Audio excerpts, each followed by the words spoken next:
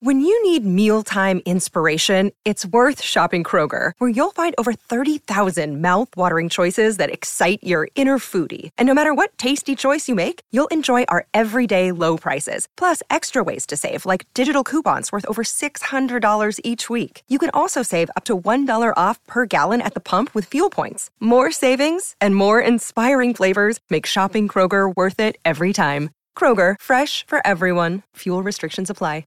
Another day is here, and you're ready for it. What to wear? Check. Breakfast, lunch, and dinner? Check. Planning for what's next and how to save for it? That's where Bank of America can help. For your financial to-dos, Bank of America has experts ready to help get you closer to your goals.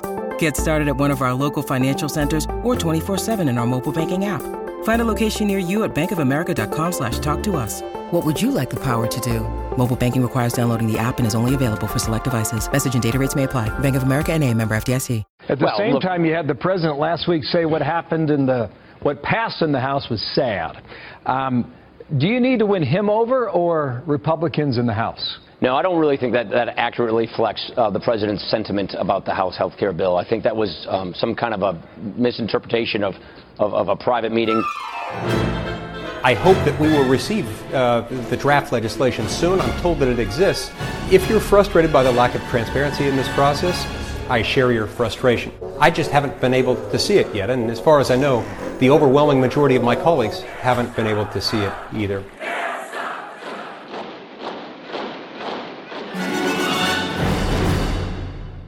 Hello and welcome to Trumpcast. I'm Virginia Heffernan. Trumpcast is the show about the man whose budget calls for a reduction in federal housing aid, except, of course, for a subsidy that pays him millions as a private landlord. Donald Trump. On today's show, we're talking about how Washington actually works. Operations, ops, black ops, and kabuki and backrooms and talking points and winning. Basically, we're not talking about right and wrong, not talking about ethics and soft subjects like that. We're talking about what politicians and operatives in Washington actually think about: power. And our focus is healthcare and the senators who are sitting in that speakeasy with a hidden door that looks like a bookcase and deciding our fates. Namely, how many of us to deprive of healthcare? How many of us to gouge with high premiums? And how many of us have pre-existing conditions like eczema or tension headaches that evidently disqualify us from basic decency on the part of our government? We're going to talk about all this with an actual Republican operative. His name is Mark Ross. But first, in non-Trump news, the actor Daniel Day-Lewis announced his retirement from acting yesterday. We were bereft that we're never going to see this great actor portray our current president with the sensitivity he brought to his portrayal of our 16th president, Abraham Lincoln, in the movie Lincoln. Just to get a taste of what he might have done, though, we were able to convince Mr. Day-Lewis to read some memorable Trump quotes as Abraham Lincoln. This is exclusive to Trumpcast.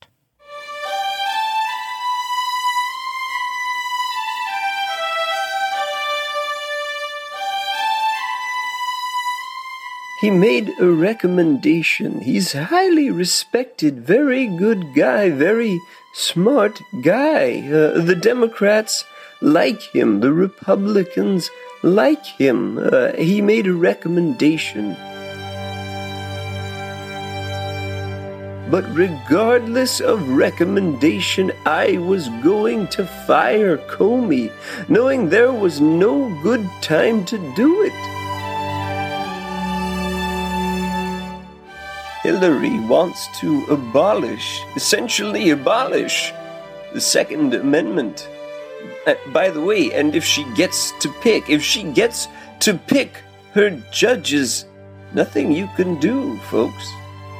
Although, the Second Amendment people, maybe there is. I don't know.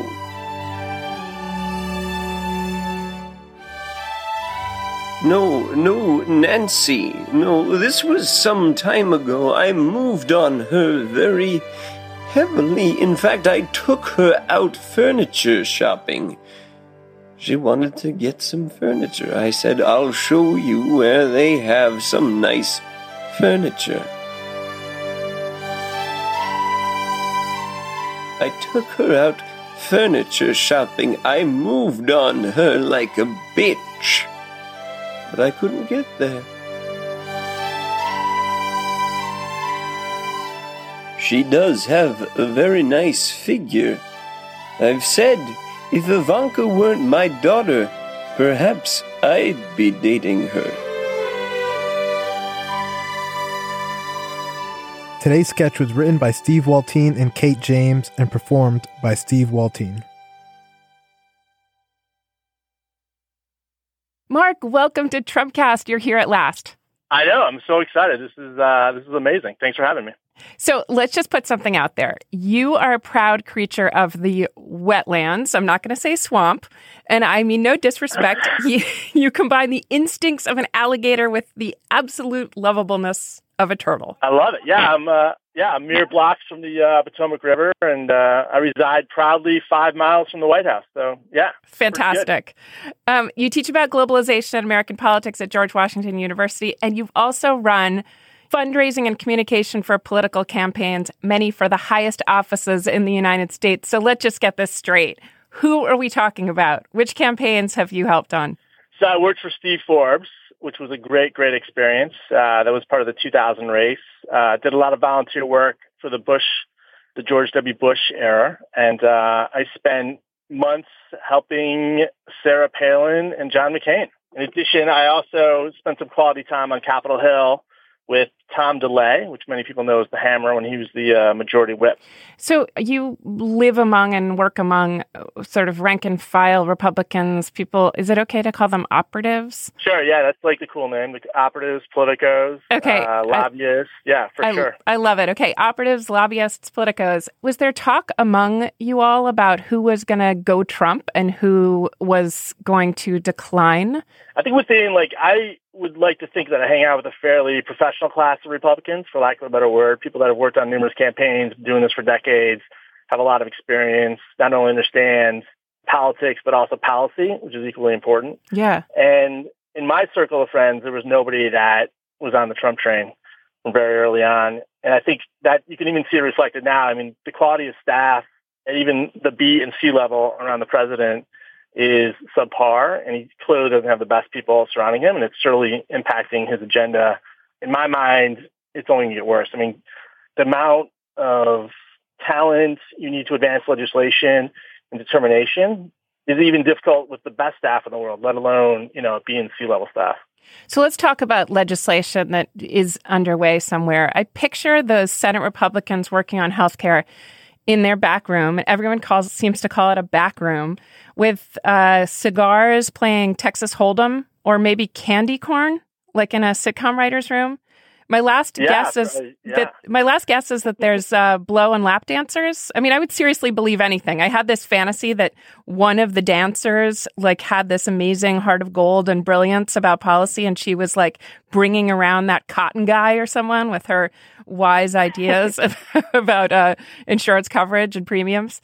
But maybe they're just sitting there talking about healthcare. What do you think that back room is like? Well, I think the back room is not nearly as sexy, not nearly as fun. It is more Wichita, Kansas than it is Miami, Florida. Got it. The Senate is a very regal, serious place. When you visit the Capitol, when you go from the House side to the Senate side, even physically, the walls in the Senate are more ornate, and the structure and the artwork is better, whereas the stuff in the House is just ramshackle, almost like college dormitory, where when you get to the Senate, it's very fancy and encrusted with gold and all kinds of fun stuff. So just the nature of the environment, it's a very serious place, very hushed tones.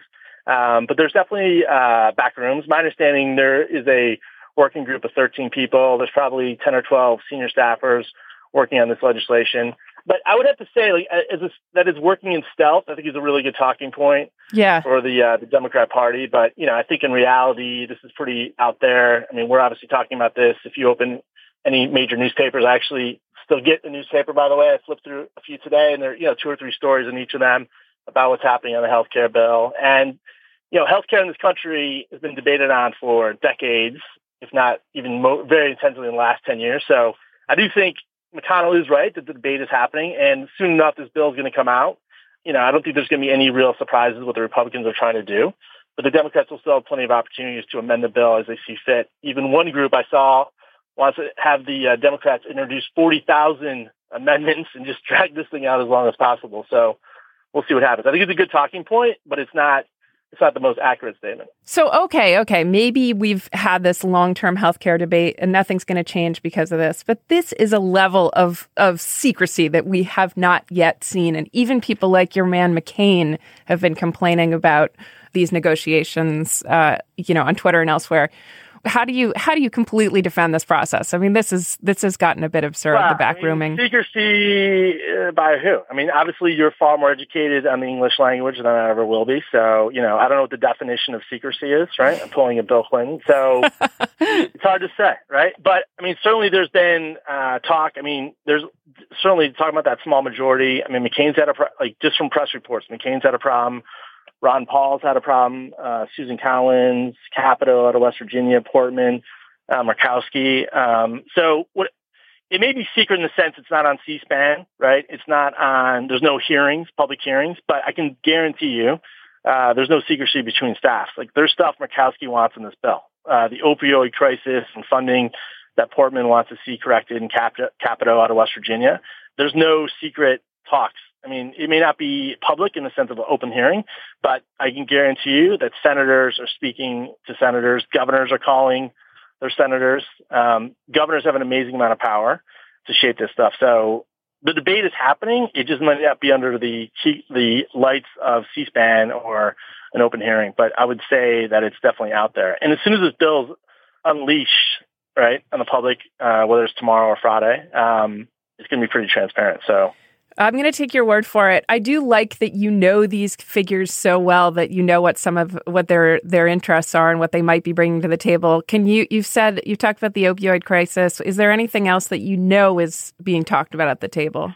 Yeah, it's Planned Parenthood's been an issue for Murkowski. I think that there's even some Republicans there's all those ardent feminists in there, right? So that's got to be a very, very tense debate. Yeah, I think I don't know if you're being flippant, but I think Susan Collins and Murkowski. I mean, these are pretty interesting, powerful women.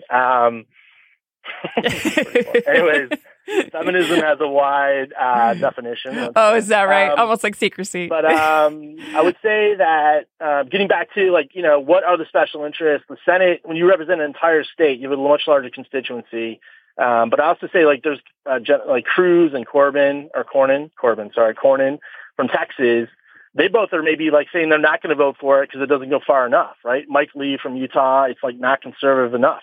Getting back to when you only can lose 2 votes. If you lose this 3 votes, right, you can pick up one with Pence. This whole game's over, and that's a disaster. So I don't think it's a very fun time, from just a pure political exercise. It's a bit radioactive. So I think controlling as much as humanly possible, limiting access to the bill, keeping your caucus as close together as possible. What I'm trying to say, in the short term, this idea we're passing legislation is one thing, but in reality, it's not really going to solve the problem, whatever comes out of this. I think healthcare, long-term, as citizens, we really need to step back and figure out what we're doing. This idea that we're going to change healthcare every 10 years is really kind of frivolous and stupid, frankly. And it's almost like we're solving the last problem. We're not really addressing the entire ecosystem of healthcare. We're being led, frankly, by a bunch of 70-year-olds that are trying to fight the last war, as opposed to people of our generation that are trying to really think long-term about this. Where the sort of cast of characters in the Trump administration is fascinating, and we've gone through periods where we talk a lot about Steve Bannon or we talk a lot about Mike Pence. It's Mitch McConnell's hour right now. What have been your interactions with him? What's your history with him, either as an observer or as someone who's rubbed elbows with him? I think there's 2 Mitch McConnells. There's the Mitch McConnell senator from Kentucky, but I think it's important for everybody to realize, when you're the majority leader of the U.S. Senate, you are arguably one of the most powerful people in the city. If you're not the most powerful, you're 1A. I mean, the power that Harry Reid had in that position and Bob Dole and people that have held that position, Tom Daschle, it's an immense amount of power because they, unlike the House, they literally control what gets on the floor. And to pass major legislation, it has to go through their office. McConnell was kind of built for this job. He's very much, to me, in the role of a Harry Reid. For all the Democrats that don't like Mitch McConnell, there's a long line of folks, Republicans, that didn't like Harry Reid and the way he managed the Senate. So I think what's important is the job that he holds right now. There's a saying you talked about when I teach class, and one of the things I tell my students is, where you sit is where you stand, right? So if you're in a certain office, you're going to act a certain way, right? Because the office, the institution demands it, and also it changes your perspective immensely. And I think that's like a key component. Yeah. The Senate, by and large, when you have 2 or 3 seat majority, you're on eggshells, right? And I remember when I worked for Tom DeLay, he was the majority whip, and his job was to usher, votes through the U.S. House of Representatives. You need 218 votes. And the biggest fear anytime any leadership is losing control of the floor, either chamber, and it's really raw politics. And when you have a smaller majority, you can really be held hostage by your own caucus. I mean, and sometimes you want a majority. You don't want too big of a majority because then you have problems. And you certainly don't want too small of a majority. And I think Mitch McConnell finds him in the too small of a majority position right now. But I do think he has the wherewithal and temperament to be a good majority leader, regardless if you agree with his politics, but just as a steward of managing the floor. He's a very well-equipped character to handle that. I mean, he's, commonly represented, I think, fairly accurately as an obstructionist by nature. Obstructionism is not coded necessarily bad or good. It can be a strategy. Can you contrast that with Harry Reid's style, just so we get a sense of what a responsible use of the office might be, or a controversial use?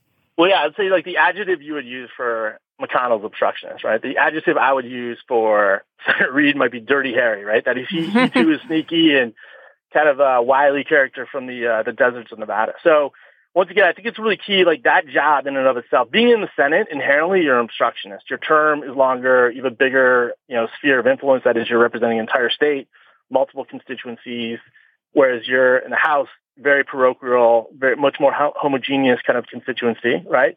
Inherently, the Senate is designed to be obstructionist, right? On top of the fact that you're the majority leader, it only becomes more intense. So I just think the nature of the body itself lends itself to slowing the process down, using arcane rules. Even yesterday, Senator Schumer from New York, the Democrats found other, random parliamentary procedure rules to delay hearings in the Senate just to slow down the process and really kind of poke the Republicans. So there's all these, old school Robert rules of order and parliamentary procedures in the Senate that exist that nobody really understands except for a handful of people. But the body itself, getting back to that earlier point about where you sit is where you stand. Yeah. It's kind of key to the nature of the body itself. And, it's just part of the process you have to kind of muddle through. I want you to wantonly speculate about some of your acquaintances close to the president. I'll give you one hint. Steve Bannon, who's probably not one to talk about weight issues, said that the reason he's out of sight is that he got fatter. That's Sean Spicer. What's going on with Sean Spicer, just from your vantage? He's in a horrible, dreadful position. Sean is actually a terribly talented person. He's been in this town for a long time, has a lot of friends on both sides of the aisle. He's in the press corps, really active in the community. I think he's in a really, really tough spot, and he's not really playing the character. He's taken on some other weird role, which I think is being induced by the nature of the Trump White House and the cast of characters. Can you imagine, this Bannon thing about weight shaming? I mean, the stress eating that is going along just within the lobbyists and the people that are worried about just North Korea and foreign policy, plus this work environment. I mean, it's just... Oh, come on. I'd eat my feelings. I'd eat my feelings too. I mean, we're all eating our feelings, even in the electorate. It's complete madness. And for this stuff to leak out, it's just completely crazy. And what's interesting about these leaks and, the Washington Post and the New York Times, they get these stories with 20, 25 sources. I mean, it's just they're what's happening now, it's almost cathartic. There's plenty of people in the administration that are just leaking to anybody. I'm sure their spouses and partners are just sick of hearing about how horrible their job is, and they're finding solace in reporters and leaking all this stuff out. It's really shameful. It's ridiculous, frankly. What I love about talking to you is that you have this sort of realpolitik, I've been around the block, and none of this seems apocalyptic to you. It makes me think of, Trump is another president. So it makes me think of the one of the talking points from The Apprentice was, it's not personal, it's business.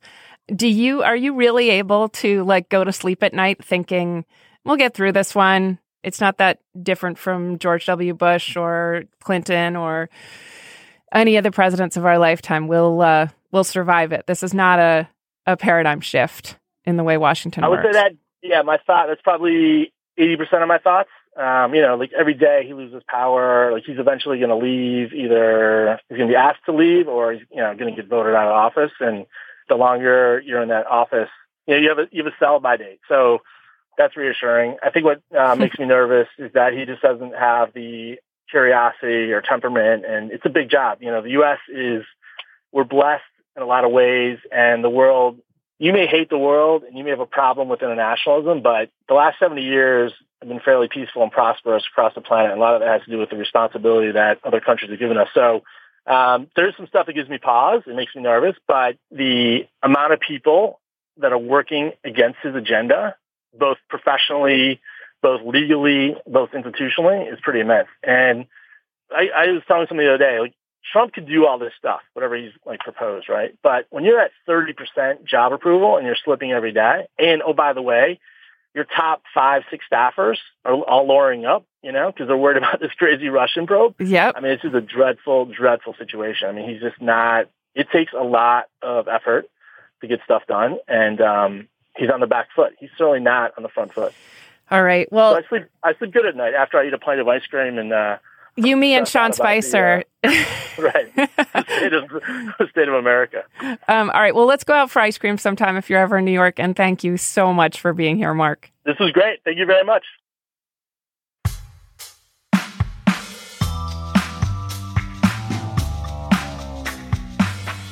And that's the show for today. Did you like it? If so, reach out to us on Twitter and tell us you liked it. You can follow us at Real Trumpcast to keep up with the latest from the Trumpcast team. That's at Real Trumpcast. And hey, have you listened to Isaac Chotner's new podcast, I Have to Ask?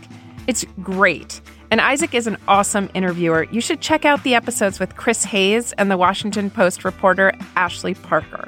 You can find I Have to Ask by going to slate.com/ask. That's slate.com/ask. I don't need to tell you guys, that's ASK. New episodes are posted every Thursday, so there's one out tomorrow. Check it out.